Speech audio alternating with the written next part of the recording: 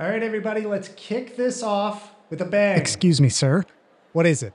Well, it's just that what? Come on, spit it out. The recommend or refute pick that Dixon has, it doesn't have a trailer. What do you mean? Like in a traditional sense, it's just music. What? They put a bunch of title cards over it. Well, just have somebody read the fucking title cards, okay? I don't have time for this, okay? We're trying to do the first recommend or refute of the year. Just get it done. Yes, sir. All right, everybody. Quiet places. Talents in front of the microphone. Let's do this right. Rolling. Afterthoughts first recommend or refute of 2024. Take one. Apple bottom jeans. And action.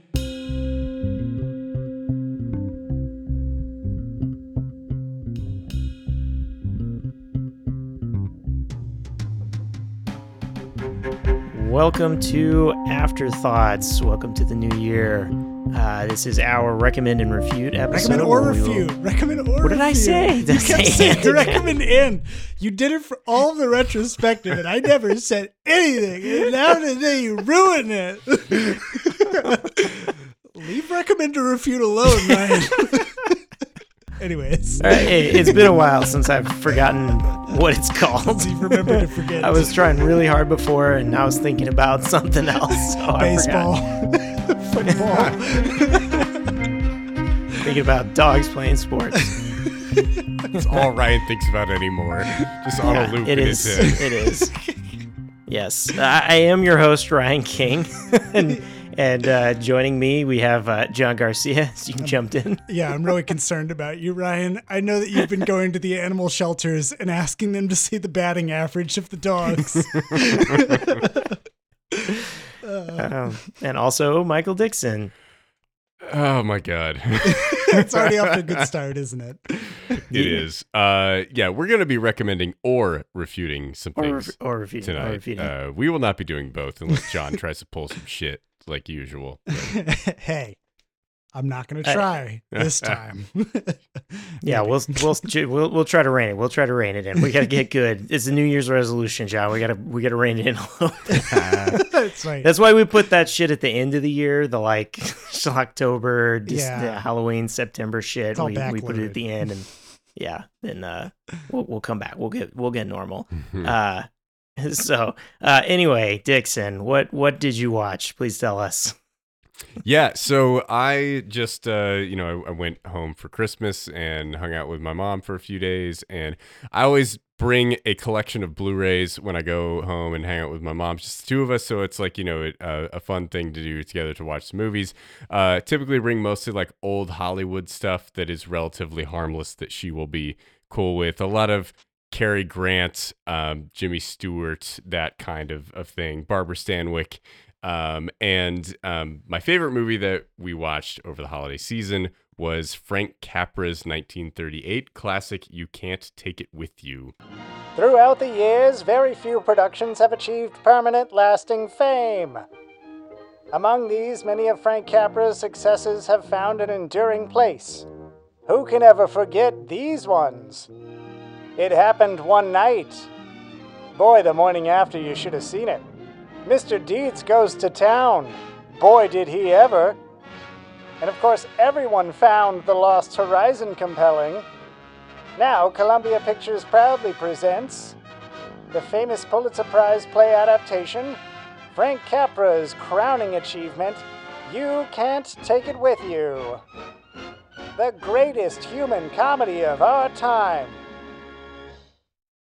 All right, who wrote this copy? If you've seen It's a Wonderful Life, and you like it, you should definitely watch You Can't Take It With You. This is 8 years prior to It's a Wonderful Life, but there are a lot of those ideas of Frank Capra in You Can't Take It With You. The concept of the common man versus the banker, socialism versus capitalism, good versus evil. Those types of ideas are very much in this movie. It's a young Jimmy Stewart playing a kind of a quasi-lead role. There are kind of several lead characters. There's not necessarily one particular protagonist, which I thought was interesting. Jimmy Stewart plays the son of a wealthy bank tycoon. This bank tycoon thinks that Jimmy Stewart is going to take over his business from him, but is totally blind to the fact that Jimmy Stewart has no interest in his father's business and is kind of just begrudgingly working there because he is expected to do so. Meanwhile, he falls in love with his secretary, played by Jean Arthur, who was a massive movie star of the time. Jean Arthur is the part of a very artistic, bohemian, weird family that lives in this house owned by her grandfather. His daughter is like an artist who writes novels because a typewriter was accidentally delivered to the wrong address, and now she just writes books for a living, or a living really more for fun. Her grandfather runs this house in the style of, he's like, I worked a 9-to-5 job 30 years ago and I got tired of that shit. Now I just do whatever I want. And, he has the house paid off, and he just allows everyone who lives there to kind of pursue their dreams and whatever they want to do. So his daughter writes books. Her husband makes fireworks. Their daughter has a job at a bank. She's like the only person in that household who actually has a normal job. There are also just random people. There's like a milkman who came by 9 years ago and never left, that just like makes toys and just random shit like that. Dude, rad.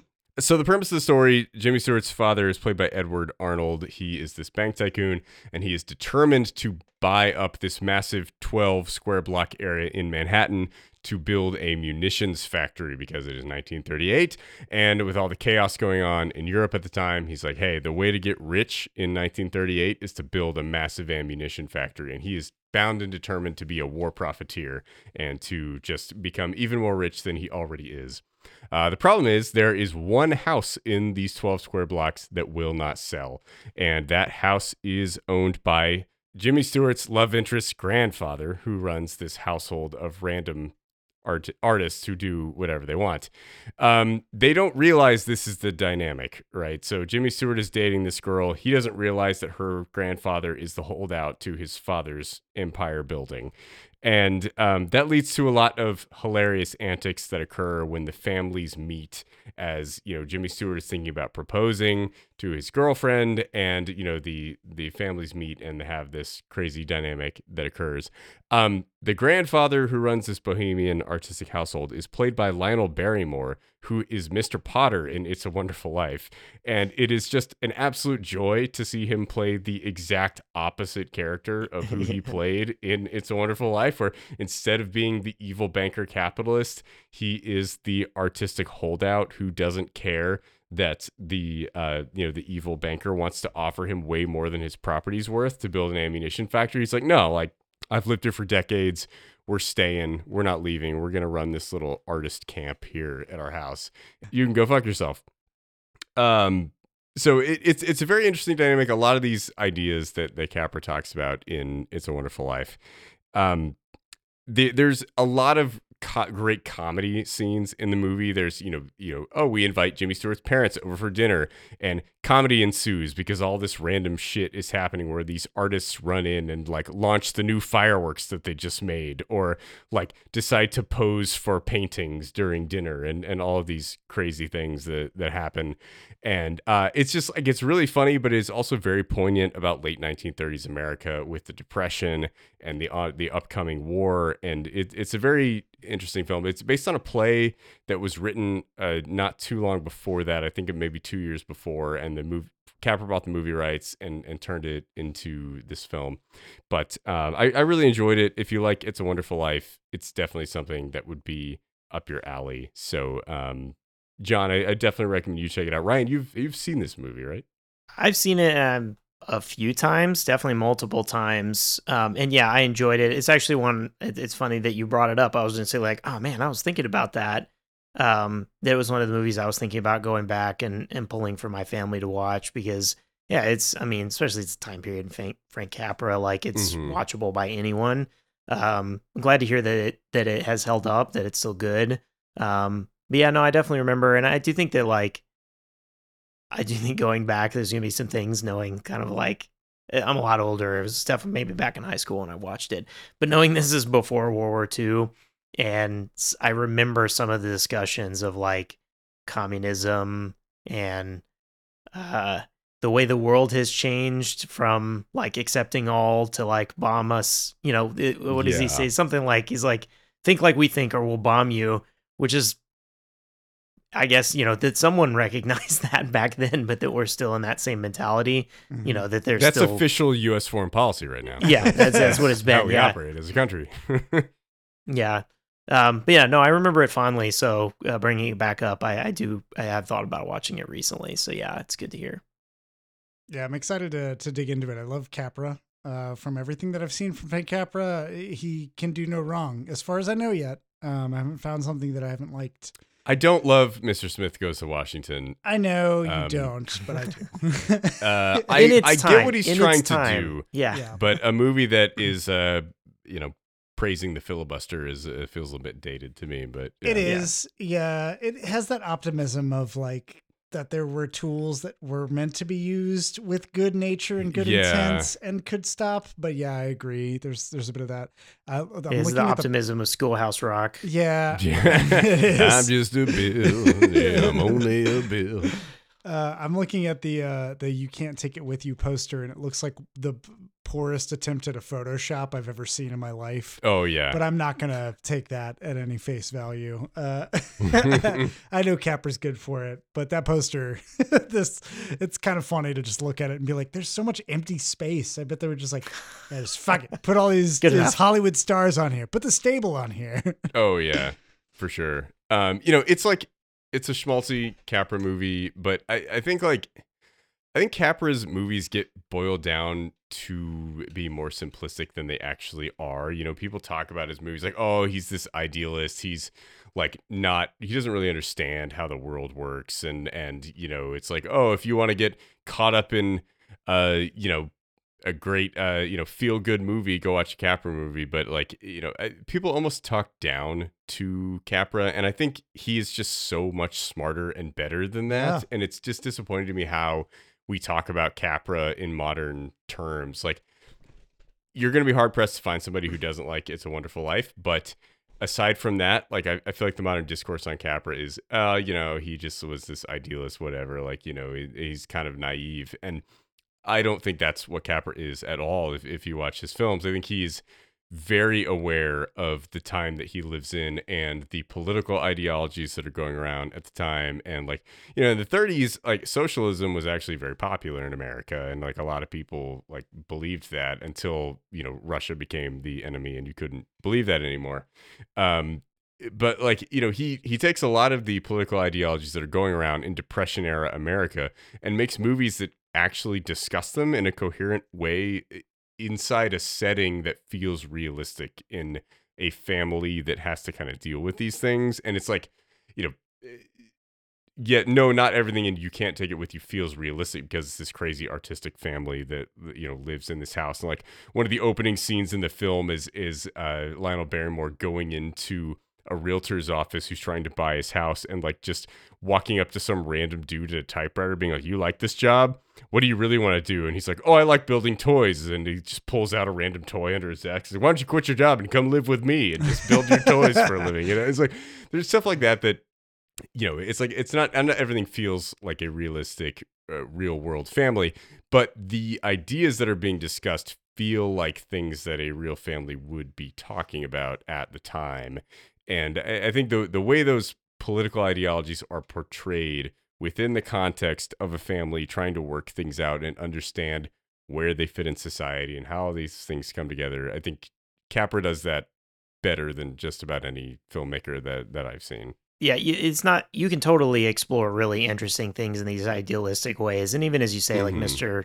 Smith Goes to Washington, what they're talking about with the political system, the idea of, I mean, honestly, we talked about it recently, what public land should be, what it should be used for. Like, there are all interesting discussions there about how the system works. The way they fix it, questionable, maybe. And yeah, is it like realistic or whatever? Is it the idealistic thing? Sure. But I also think like some of it is looking through a lens of far from the time period, looking back and saying, that essentially was like if you look at Mr. Smith, there's some sort of New Deal philosophies in there before the fucking war has happened. Mm-hmm. It Happened One Night is a very sexy movie. Yep. And pushing a lot of lines and boundaries for what it was.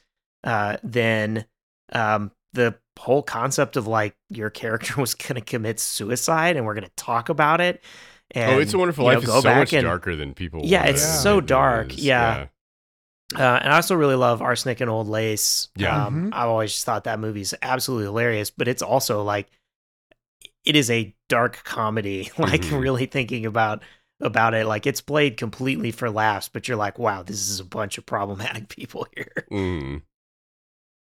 Yeah, and it's wild to me that people talk about Capra as if he is this idealistic American family man filmmaker who just makes things that are like, here's this classic American ideal. Like that's not him. He was a subversive filmmaker who kind of like undercut a lot of the common ideas at the time.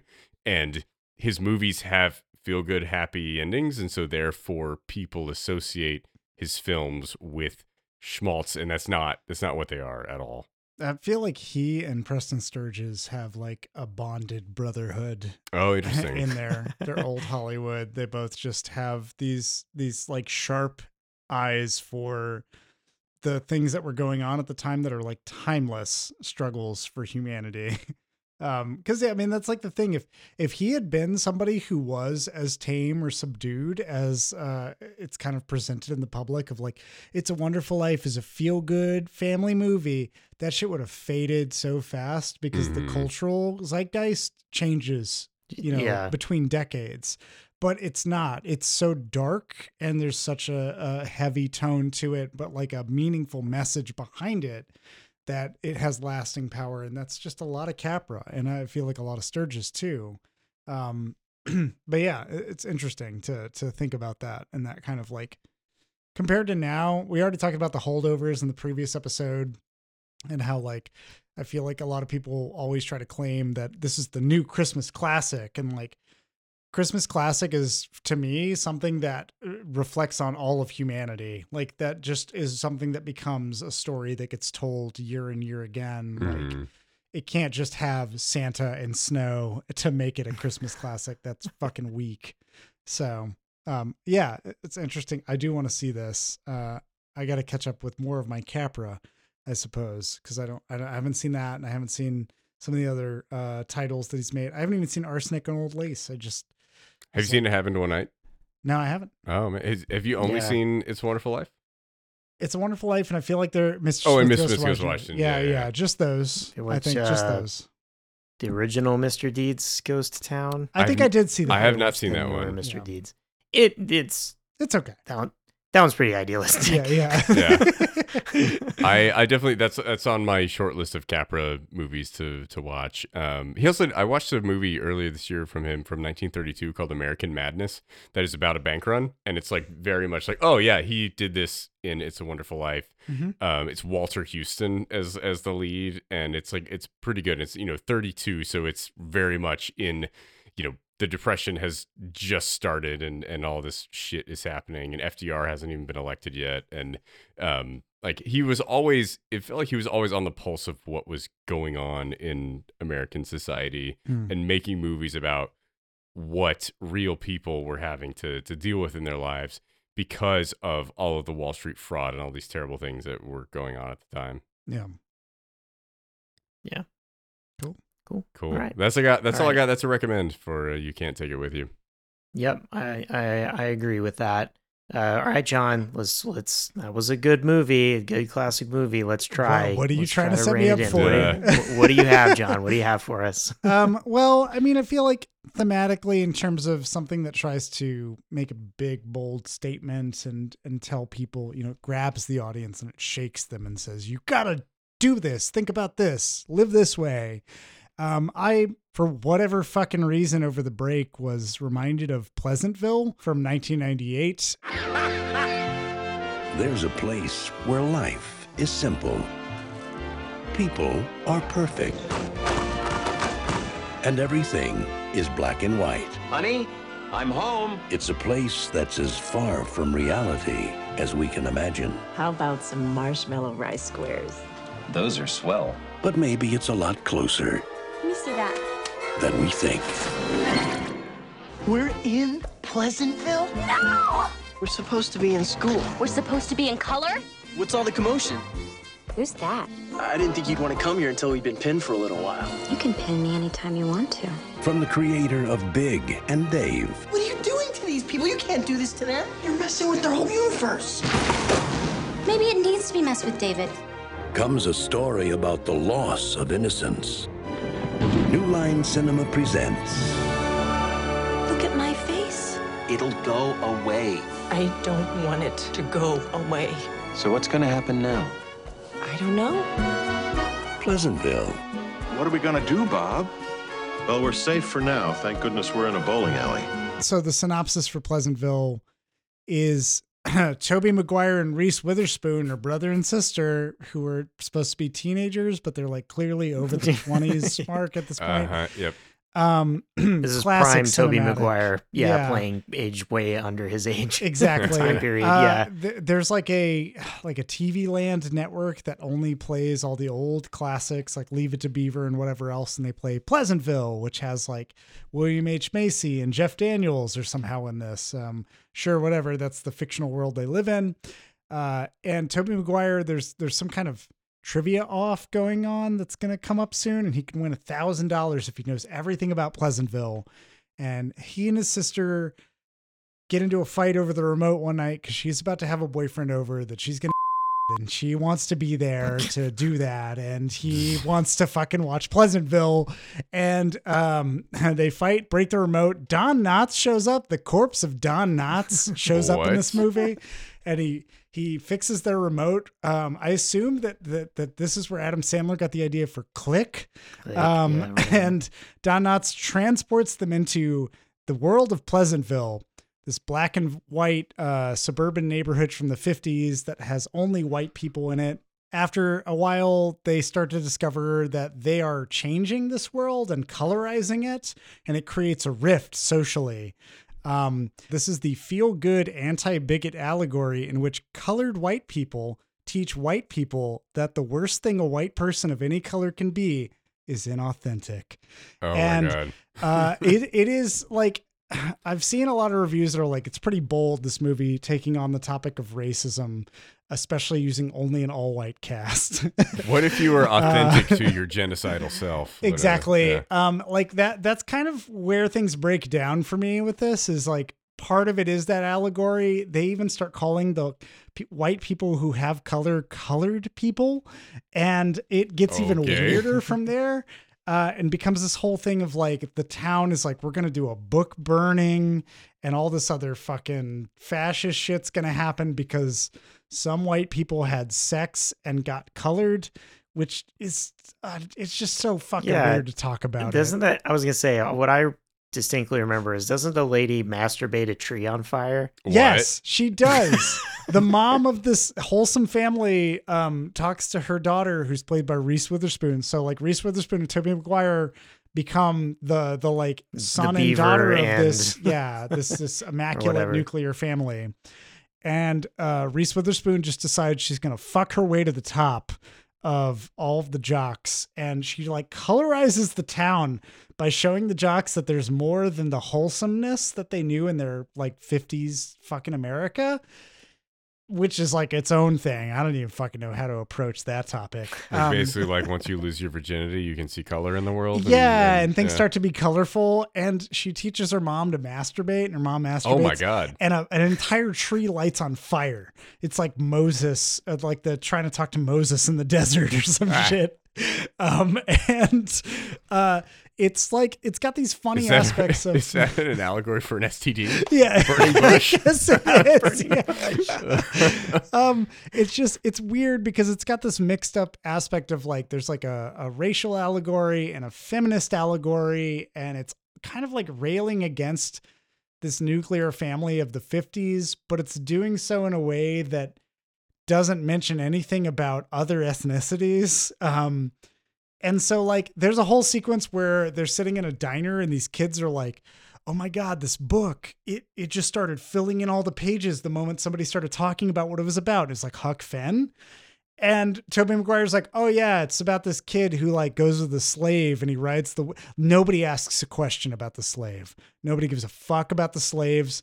But the moment that they talk about anything else, they're like, apples that are colored red? Like, what's that about? And I'm like, okay, come on. Like, this fucking town, they've got to at least ask, what's a slave? Or like, I don't even know. It's just Pitch Perfect apple pie America. The 1950s knew about slavery. They just didn't talk about it. Yeah, they just didn't talk about it. And so nobody asked any questions. The 1950s is just the result of white flight to suburbia. Like, they definitely knew what they were doing. They just don't talk about any of that. And instead they focus on the allegory of like colored people versus black and white people.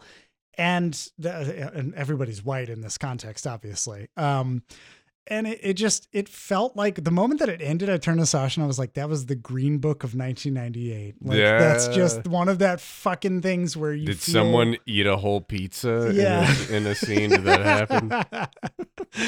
And it just didn't make any fucking sense to me. And Sasha had questions about like, why she was like, why is Reese Witherspoon staying in Pleasantville by the end of it? She stays there because she gets a college scholarship in Pleasantville, which before the movie started, this is me going into Ryan territory. Yeah, please. Yeah.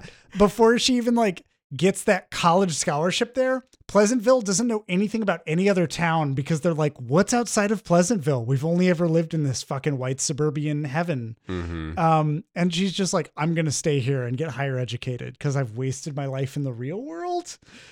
And I was like, that sounds like a horrible ending for that character. It's so awful for that. And Don Knotts, even though he's the one who sends the siblings into this world, at one point he's like, you're getting out of hand, Tobey Maguire. You're teaching white people to be colored. And like, that's not okay. And they have that whole sequence. And Tobey Maguire goes, fuck you. I'm going to teach these white people to be colored.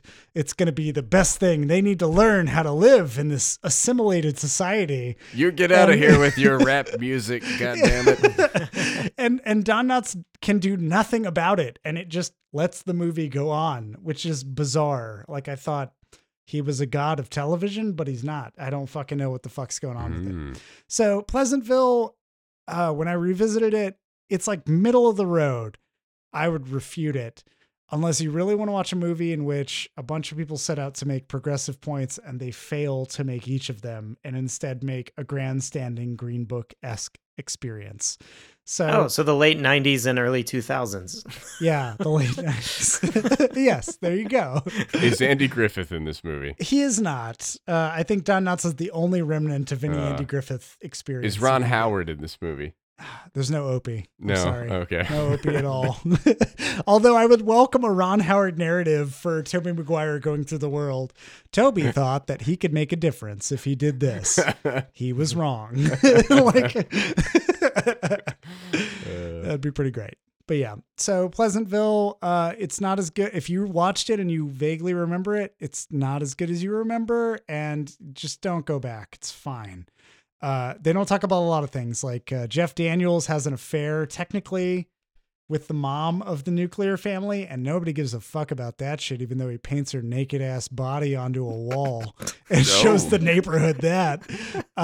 It just becomes more of like a be authentic. I will say this ends in a courtroom drama where they're prosecuting Jeff Daniels and Tobey Maguire for bringing color to the neighborhood. Oh God. And the main guy who's prosecuting them is like, basically, he's like the mayor from Jaws. He's like, we can't, we're about to have the black and white festival. We can't have color in this town. And does he have anchors on his blazer? He might as well. Yeah. And he sits up there and Tobey Maguire just goes, what do you want to do to me?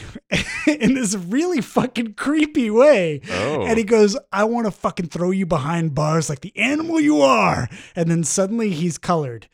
Like, just for saying that. And that's where the message got mixed up, because up until then, everybody who has color in them has been true to themselves. And this guy is a fucking hate-mongering, fear-mongering piece of shit who just decides he wants to crucify a bunch of kids for bringing some flavor to the neighborhood. And they colorize him, and he is like, well, I guess I can't argue with anything else. I recuse myself from this. And just fucking like the whole neighborhood's like, all right, it's awesome. Everybody can be colored now. Just such a fucking weird contradiction of everything the movie set up until then. But it just needed to end, so it did. So fucking whatever. This movie has a 71 Metacritic score. And this seems like something that like a bunch of white critics in 1998 were like, oh, this is great. And like, this sounds like a horrible movie. It like, is. I can't imagine really any redeeming qualities in this. The only redeeming quality is the actual black and white to color effects are really fucking cool. Like watching people change or the universe kind of change slowly over time. Just clever, really inventive. Nice. I wish they would have done it for something else. Yeah. So yeah, that's how I feel about Pleasantville. Yeah. As a white man who experienced 1998, I think we felt like we had solved anything and everything and had no real problems left. Was kind of the feeling there towards the tail end of the century. And probably even a little higher after we got through Y2K.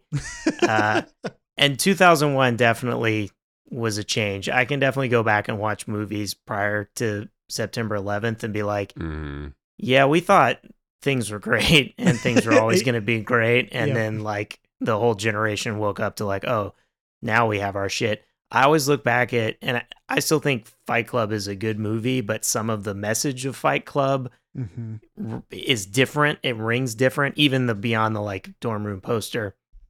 But specifically, Tyler Durden at one point is like, we have no great war. We had no great depression. We like our generation is the lost generation or whatever. And I was like, then that fucking generation got into multiple wars and a worse depression and crashes. And like, it's totally turned the corner and we're good. We're all good now. Yeah. All of these things. But yeah, you go back and watch it and it is like an idealistic thing about how we solved being idealistic. Like it's just crazy. It's fucking wild. Yeah, I mean that was the whole thing of like the Clinton era, right? It's like we were post history. Yeah, we did it, and we had like the history. We elected the first black president, Bill right? Clinton. Exactly. Like, we did he plays it. the saxophone, therefore there's nothing he could possibly do for incarcerated people that would be bad. Yeah, no, it's not like he was just Ronald Reagan in sheep's clothing. But yeah, like that was the discourse at the time. It was like we're post history. We're like, we've all the wars are over. We just like, we're in a new empire where we just get to do whatever we want and everyone's cool now. And that lasted for about 3 seconds. My God, Ronald Reagan in sheep's clothing just fucking got me. That is Bill Clinton. Yeah. Oh my God. You can just call me Dutch. Oh my God. Well, Ryan, what do you got to round us out?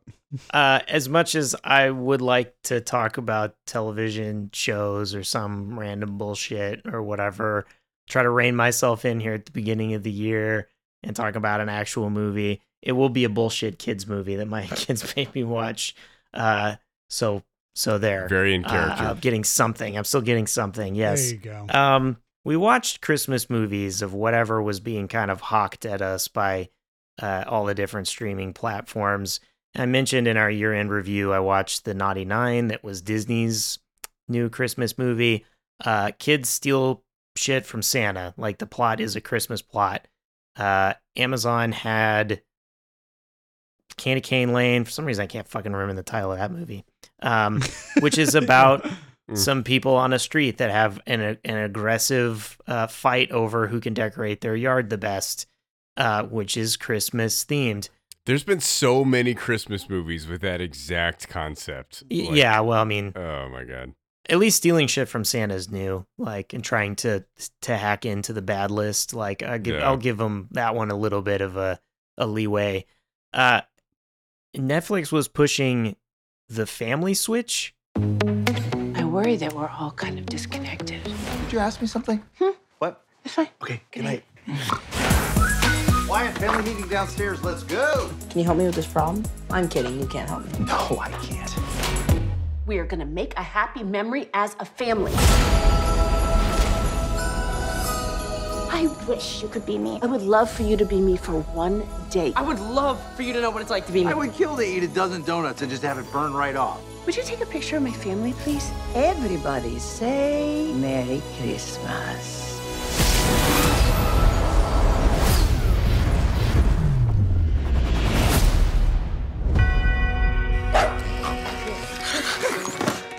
What are you doing in my bed? You're in my bed. Why am I in your bed, Mom?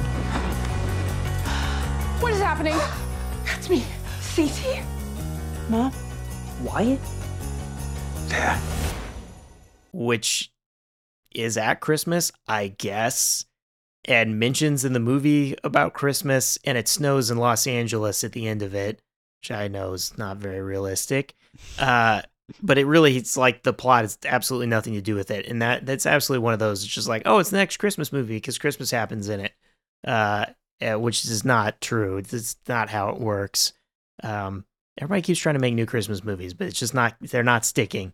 Except for the holdovers, I will say. We'll see. All right. We got it. I think to me, I was thinking about this too. I'm like, Elf in 2003, I think that's the only one that's like actually like gotten into the culture as a Christmas movie of the more recent movies. And that's 20 years ago. That's scary to say. Yeah. Anyway, I heard you family switch. Hot take. Elf is just a pile of shit. Not a good movie. I don't. But culturally, it got in there. That's all. Bad Santa didn't quite Yeah. stick as long, but Elf managed to get in. Family Switch, which stars Jennifer Garner and Ed Helms. It is directed by Mick G, or however you fucking Mick say his G. name. I was just noting. Mick Not a G real is the person. director. Joseph McGinty. Definitely aka not. Mick G. Definitely not a real person. His No. IMDb page says that he is famous for Terminator Salvation. Yeah, I was The gonna say he Babysitter Killer directed- Queen, and Charlie's Angels Full Throttle. There's no way this is a real person. He's they just assign his name to sequels. He's also the known studio for doesn't Charlie's like. Angels. From He did do 2000. Charlie's Angels. Oh, yeah. okay. Yeah, Well. he And did the also bad did sequels, but he This also Means did War about two top CIA agents that discover that they are waging an epic battle against one another because they're dating the same woman. Yeah, not a Starring real Chris person. Pine and Tom Hardy. Anyways. Yes, he directed True Lies, the TV show, Terminator, Oh, God, the bad one, fucking hate and Charlie's True Lies Angel. TV show. From the writer that wrote Finding Nemo's sequel, Finding Dory. What the oh, wow. A Prestige. Shazam movie, Black Adam, and Rampage. And realistically, the most obvious thing, Yes Day, which also stars Jennifer Garner. I watched yesterday. I remember your kids Yeah, made your me kids do that. made you watch that one, yes. God, I've never forgiven them. And that tells you everything you need to know. It's Jennifer Garner's, I guess, just making these family movies. I don't know why, because she's got, Capital One commercial money. She's good to go.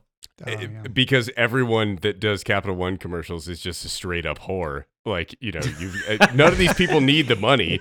It's Jennifer Garner, Samuel L. Jackson, Taylor Swift. Like, what are these people doing? Like, I don't know. They just do Capital One ads because they just need to be on TV all of the time. They cannot be away from the public discourse There's for a no way that microsecond. you know more people that do Capital One commercials, Dixon. I just don't believe that you would happen to know who would be. What whore's in your wallets, Hey, that like, next is yacht. Sam Jackson, has he done enough Marvel TV shows at this point? No, he's still doing Capital One ads with Charles Barkley and Spike Lee and all these people. Like, what are you doing? Like, why do you keep doing these things? Like, none of these ads are funny or interesting, or like, why are you going to work to do these fucking Capital? I don't understand. I don't get it. That next yacht isn't going to buy itself. Taylor Swift is the most baffling one. It's like, how much money can What you does she possibly have? Like, she's doing all these concert films and albums and tours and stuff. Like, really, you're doing Capital One ads? That's okay. Do you think there's some like there's probably some contractual like agreement where Capital One sponsors some stadium she played at, and she's got to scratch your back, I'll scratch your kind of thing. I don't know, man. That seems a bit tangential. I don't know. I don't get it. I'll pull us back to the family movie. I wanted to briefly apologize for using the term whore, but sex worker does not apply in this case because they're literally it's just about the money. They're not having sex. So I don't know what else. Sam to Jackson, say. you are not a sex worker. You're a whore. Yeah, exactly. Oh god. All right. We would try to rein it. I tried to rein it. You can still rein it. I rein it in with a movie. Okay. The premise of Family Switch is you haven't seen enough Freaky Friday movies, so here's another one. But it's more switches at the same time, so that's better, I guess. Again, like Freakier Friday would have been a better title, I guess, if you're trying except this isn't Disney produced, and Disney has all the Freaky Friday rights, I think. Sure. That's why they keep crapping those out. Judging by the poster and the gradients used on the text, it's very basic effort. Wasn't there a movie? And they know what they're doing. Was it called The Switch with Jason Bateman and Ryan Reynolds? Yes. Was that what the name of the movie? Was. I'm pretty sure Is this supposed to be like adjacent to that? I don't think so. I don't think. Yeah. Jason Bateman to that. This movie knows what it's doing too. It knows what it's doing. So they just really get you right into it with the family being like, "Oh, you don't know what my life's like. You don't know what my life's like." Arguing. They go to the Griffith Observatory. Something planets aligning, and they get their wish. And the next day, they've swapped bodies. The mom and the daughter swap, the dad and the son swap, and the dog and the baby swap. Which Wait, does that mean like, the baby is like licking the floor and like lapping up water from the doggy dish? And, yes, exactly. Oh my god! and the dog gets up on hind legs and immediately runs off. Oh my god! What the fuck? I have more questions, but please continue. I will ask them later. Honestly, the baby dog thing, they just do like right at the switch, like, oh my God, they switched, and then don't come back to it, when that's the only thing that I'm like, was at least novel, that we could have done something maybe, or brought it back every once in a while. It pretty much just plays exactly the way you think. Weirdly though, I felt like when they get to, each of them has their big thing they've been working to, they each really fuck it up for each other. Usually in these movies, like, it turns out that they kind of can help the other learn something a little bit, like loosen up a little, or actually you need to be a little bit more strict, and that's what helps push them over the edge and help their other self. But in this one, they like honestly royally fuck up each other's lives. In their moment where, like, Jennifer Garner is supposed to have given this big presentation, her daughter just fucking completely bombs. Like, she spills water all over her notes and then just doesn't do anything and fucking has to leave. Wow. The son is supposed to be applying to the university and has an interview for it, and Ed Helms just fucking tanks his interview by trying to be cool because he's a kid now. He also then like fucks up the relationship the kid is potentially getting into. Like, and then it afterwards, it's just like those things get kind of resolved anyway. It's like, oh yeah, even though you didn't actually play the soccer game like you're supposed to, you helped somebody else, and that's really why we want you on the soccer team. But I'm like, is this a good lesson? I don't really understand. Yeah, I'm like, I don't get this. And then somehow the son, as Ed Helms, now knows how to play guitar in the big show at the end, where Ed Helms and Weezer are a band. I'm sorry, what the fuck? I was a bit confused by that, and when it's supposed to be like, oh, here's our nerdy band, we're getting together, and I'm like, that's Weezer. Like, you got Weezer to be your backup. So fucking what? Yeah, so and it knows what it is, because when they switch, literally, they all walk out and they're like, oh my God, have we switched bodies? And like, this has absolutely never happened before. It's totally freaky. It's like someone got big overnight. It's like I'm 13 going on 30, which I was like, that's a Jennifer Garner movie. Like, we all know what we're doing here. Okay. God damn it. This sounds terrible.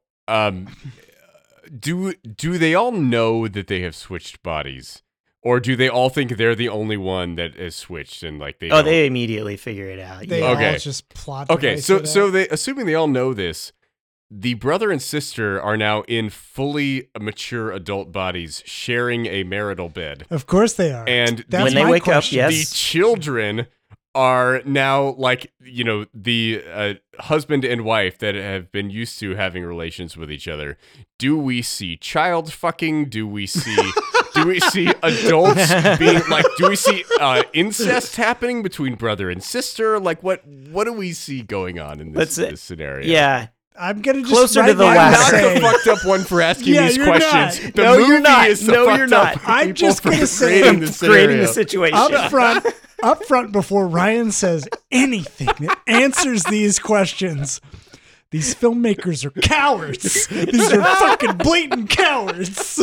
You have to take this to its logical conclusion. Yes. There has to be incest in this movie at some point. That's the back of the box fucking quote. I'm glad you brought this up.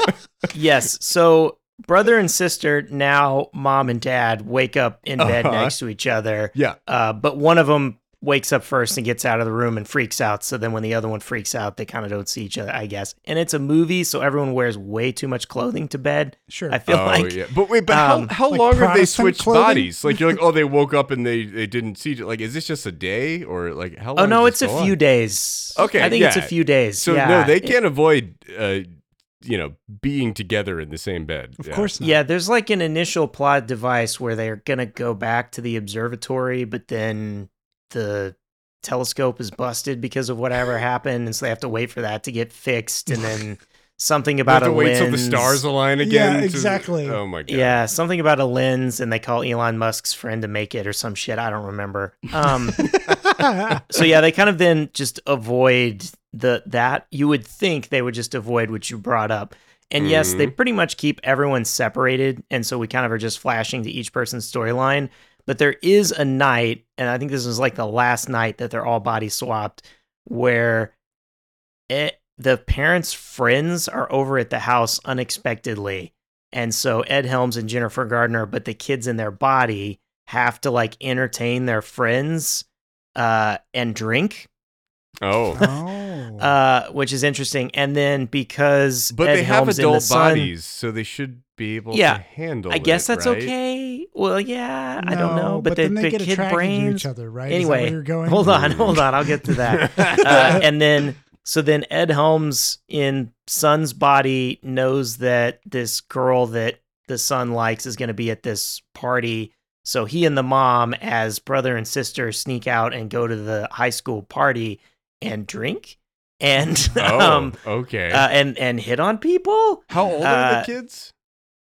Like teens, I guess. I think the daughter's about to graduate, so she's like a senior, and the son's like he's also applying to university. So I think they're both like junior, senior. Okay, so like 15, 16, something like that.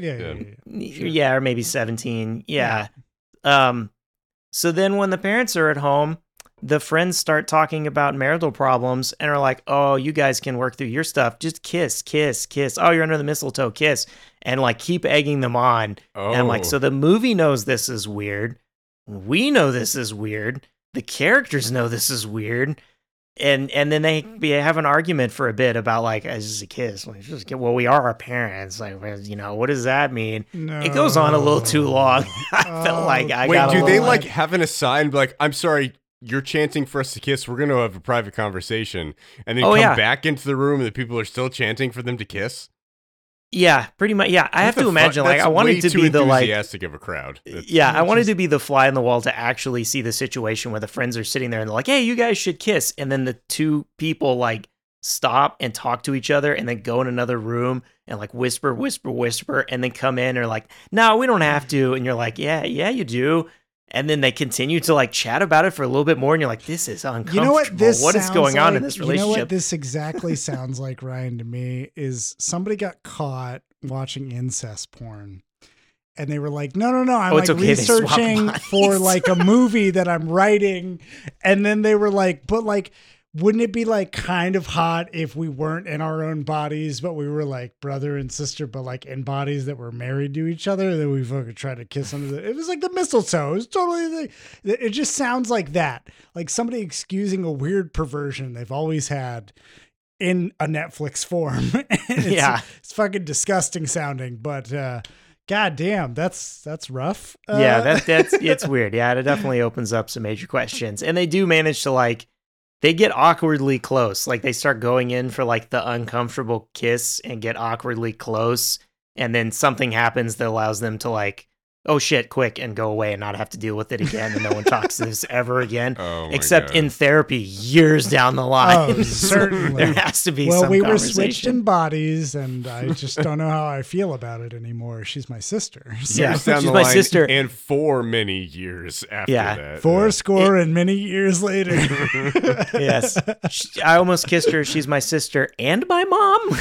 I'm sorry, is that the name of a top rhyming? Title? Yeah, that was like I thought you were going to keep going and rhyming. I almost kissed her. She was my sister and my mom. And that was, it's the summer's top hit in 2024, folks. Oh my God. I don't even fucking know what to do with this. Like, I no feel like way if this happened and they all realized it, there are a couple possible scenarios, and I imagine what happened is the scenario that would never happen, right? Where like everyone just stays in the beds that their bodies are assigned. Yeah. Right. Yeah. And it's like, oh yeah, the parents that are now the siblings just stay sleeping together in that bed, but like, you know, staying as close to the edge of the bed as possible and like sharing bathrooms, but like not looking at each other. That's not what happens. Either you have everyone realize, okay, we have to all separate because this is fucked up and we can't have any sort of weird like sexual interactions or seeing people naked or anything. So we're all going to go to our separate places and like, I'll sleep on the living room couch. You go over there and like we sort things out. Or the more fucked up version of this, the kids or the parents move back into their bedroom in the kids' bodies and the kids in the adult bodies go back into their childhood bedrooms. Is it weird that I would want to see what this would be like if Paul Verhoeven directed it? No. Oh yeah. No. Starship Poopers. Oh my God. Yeah. I feel like he would have a pulse on America. He would know how to satirize the shit out of this premise. Oh man. And I do wonder about kid movies push this whole don't ever go talk to authorities because the scientists are going to experiment on you or they're not going to believe you and they're going to put you away forever. Like that's kind of every movie, right? Like so often it's like, oh, you know, we can't tell them about the alien. We can't tell them you got powers. We can't tell them we switched bodies. No one will believe us. Because the government will want to know about you. Yeah, they'll dissect us to figure out how to switch people's bodies, I guess. I don't know. Mm-hmm. I mean, they're not wrong. But also you somehow just assume like essentially in this movie they're just like, I guess because we were standing under that telescope and all the inferences. Now the next day we changed bodies, not the instant we were under the telescope. It was the next day we changed bodies. That it must have been something to do with that, and then we can undo it somehow. Yeah. Even though we don't exactly know how we did it in the first place. I mean, that's the Pleasantville logic. I don't know what the fuck the Pleasantville logic was beyond like, you just have to be authentic to yourself is all it really boiled down to. And here it's just like, I guess you have to like learn a lesson. How did they switch back? Like did we talk about that? They go back to the telescope. Oh, okay. And that fixes and then everybody's there at the right time. And honestly, I was really hoping there's the Futurama episode where they switch bodies. I was really hoping that they all got back there, they get under the telescope, and then the movie goes to the next day, and they've changed bodies in a completely different configuration. Now there's men and women's bodies and women's and men's bodies, and the dog is the dad. Yeah, that would have been amazing. Fucking A. That sounds great. Oh man, yeah. That would be a very good subversion to end the film. Is there any sort of like, holy shit, my genitals? Is there any sort of scene like that when they have switched bodies? Like the Scooby-Doo movie? Yeah. See, again, it's a kid's movie, so it's just like you have a tattoo? You didn't tell me you got a tattoo kind of shit. Yeah. Yeah. Hey, the Scooby-Doo movie was a kid's movie too, Ryan. the live action one, and that had "I can look at myself naked" line in it. Yeah, I think that is that PG or PG-13? It's PG, my friend. It's gotta be. It's PG. Okay, it's PG. Scooby-Doo gets to write a lot more lines, I guess. it's probably we give him leeway. He's from the 70s, you know. The Jason Bateman Ryan Reynolds one, I think it was called The Switch, which is called The Change-Up. The Change-Up. There you go. Because I looked it up, and The Switch is actually a 2010 movie. The Change-Up is 2011. Both starred Jason Bateman. Oh. But The Switch is about an unmarried 40-year-old woman turns to a turkey baster in order to become pregnant. 7 years later, she reunites with her best friend who's been living with a secret. He replaced her preferred sperm sample with his own. Jason Bateman is that friend. Who is the female lead in that? That's Jennifer Aniston. Oh, well, there we go. Jennifer Aniston coming back again. Wow. The Change-Up, I saw that on Comedy Central way too soon after it was in theaters, and I remember thinking, yep, this is stupid, but at least it explores the R-rated aspects of a body switching movie, which would be the only thing that people would focus on if they switched bodies, to a person who was pre or post pubescent, right? That would be the only thing. Or just two dudes around oh, hey, my dick is different. What's going on here? They actually talked about that. I was okay, at least they did that. You know, there've been so many body switching movies where they just ignore this thing. And they oh, I can have sex as someone else. And I'm married, but now I'm single and I can have sex now with different people and stuff. It was again, not a good movie. Ryan Reynolds is in it. Of course, it's not a good movie. But it was exploring those ideas. If you are changing from someone who is a parent to a child, that has to be a shocking experience that only an R-rated movie can actually convey. The horrors that come with that, right? That's Can you say that in more of a Blackmire way, because you really channeled for a second there. Only an R-rated movie can convey the absolute horrors of becoming your own father, folks. Anyway, waking up with a massive hairy dick that you've never seen before except in your darkest nightmares. I do think you have something, though, that since we've already fucking exhausted the Freaky Friday situation so many times, actually having a horror movie come out, and there's so many you could explore, one person's nah, I'm not going there actually back. Was one, right? A couple years ago called just Freaky. It was really aping that Freaky Friday thing, and it was with Vince Vaughn and a teenage girl. I'm blanking on the actress's name. Yeah. John's gonna look it up. I'm gonna look it up. But yeah, it's Vince Vaughn is a crazy serial killer, and he somehow, I don't even remember the concept. I did see the movie, but I don't remember the concept. He switches bodies with this teenage girl, and she becomes the serial killer, and Vince Vaughn has to play a teenage girl. And it was fine. It wasn't the hot chick. It wasn't good. Catherine Newton is the actor. Catherine Newton. Okay, yeah. She and Vince Vaughn both did well given the script that they had, but it wasn't very interesting. But it was a horror idea in the sense that there's a serial killer involved, but it was more of a comedy than anything else. It wasn't a straight horror film. I'm on Letterboxd. One of my friends gave a review that was 5 stars, and they said, incredible movie about the horror of waking up and realizing you've swapped bodies with a Republican. I'm pretty sure I gave that brutal. 2 stars on Letterboxd. But while you're on it, check what I gave it, John. How many stars did I give that? 2.5 stars. 2.5. Okay. No review at all. Just 2.5. Yeah. Dropped it cold. Well, there you go. All right. Yes, Family Swap. Family Switch. Family Switch. Family Switch. Family Swap. That's a reality show. Wife Swap is a reality show. Yeah, there you go. Yes, and that is a refute. So wrapping it up, it sounds like we have a recommend for You Can't Take It With You, a refute for Pleasantville, and a refute for Family Switch or the Family Switch or whatever the fuck it was called. Ryan, I am actually tempted to watch the Family Switch. Are there any redeeming qualities in this? How do you keep him away from this? I mean, it's serviceable. I don't know that there's any redeeming qualities. No. Okay. Yeah. For you Jennifer Garner fans out there. I guess. It sounds like you should not watch this. Anybody that wants to see Jennifer Garner pretending to be younger, which, that's just sad. That's like... She's also done this before. Yes, she's already also done it. Absolutely. So, no. Stay away. I think the kids will also not enjoy it. So it's an all-around failure for everybody. It does feel like Ed Helms is at a point in his career where he's just doing shitty family comedies. Like he did that awful Vacation remake. Oh, yeah. And it just, I don't know, like post The Office, it feels like he has just kind of not really found his niche after that. So I don't know. I don't know if Ed Helms is like, I don't know that I need more Ed Helms, but it does feel like he's just kind of stuck in this weird family comedy purgatory.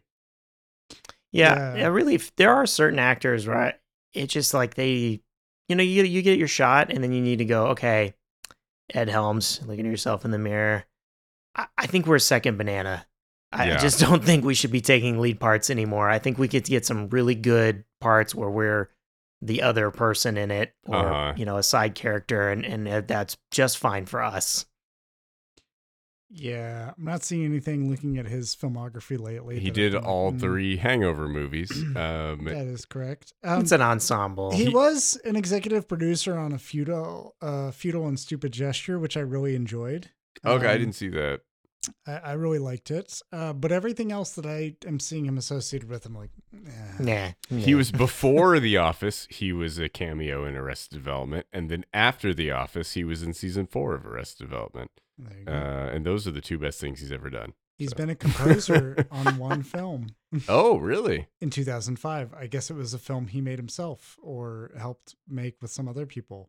But he's listed. Do you whistle his own new tune? You can get composer credits for that. Something. But yeah. Cool. Refute for Family Switch, yeah? A Refute, yes. And that will wrap us up for our first recommend or Refute. There you go. I got it. Hey, I got it, everybody. Of the new year. You make me proud, Ryan. I've been your host, Ryan or King. Joining us as always, John Garcia. Everybody, don't watch Pleasantville unless you watched Green Book and you really liked it. You're going back and watching Crash and Pleasantville, and we're just going back on a ride, cruising through the old era. Driving Miss Daisy. Yep, there we go. All the feel-good whites-only movies. And also joining us, Michael and Dixon. Thanks for putting up with our bullshit.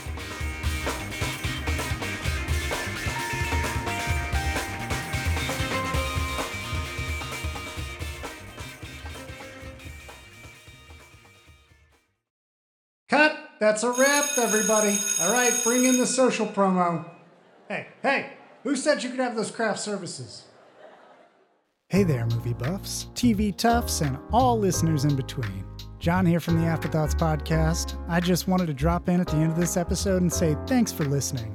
If you've got afterthoughts of your own to share, hit us up.